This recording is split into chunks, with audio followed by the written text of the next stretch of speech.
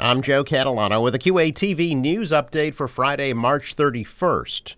32-year-old Shu Feng Su of Quincy has been sentenced to 5 to 7 years in state prison for the death of her 11-month-old niece, Chloe Chen, in February of 2018. Su was convicted of manslaughter for the beating death of the child in the Wollaston home they shared with other family members. Surgeons at Mass General Hospital performed a successful kidney transplant on former Quincy Ward 2 councilor Brad Crowell yesterday. Brad's wife Lori says both he and the donor are doing well and that she's extremely grateful for all of the support from the community. The 43-year-old Crowell was diagnosed with stage 4 kidney disease in 2021. He stepped down from the city council after 10 years of service.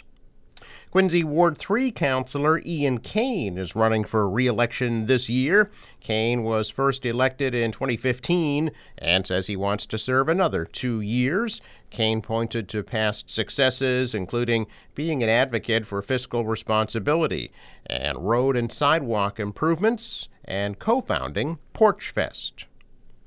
People who want to preserve and restore the Ruth Gordon Amphitheater in Quincy held a standout in front of Quincy City Hall yesterday. The group wants the city to improve the amphitheater and develop programming to use it on a regular basis.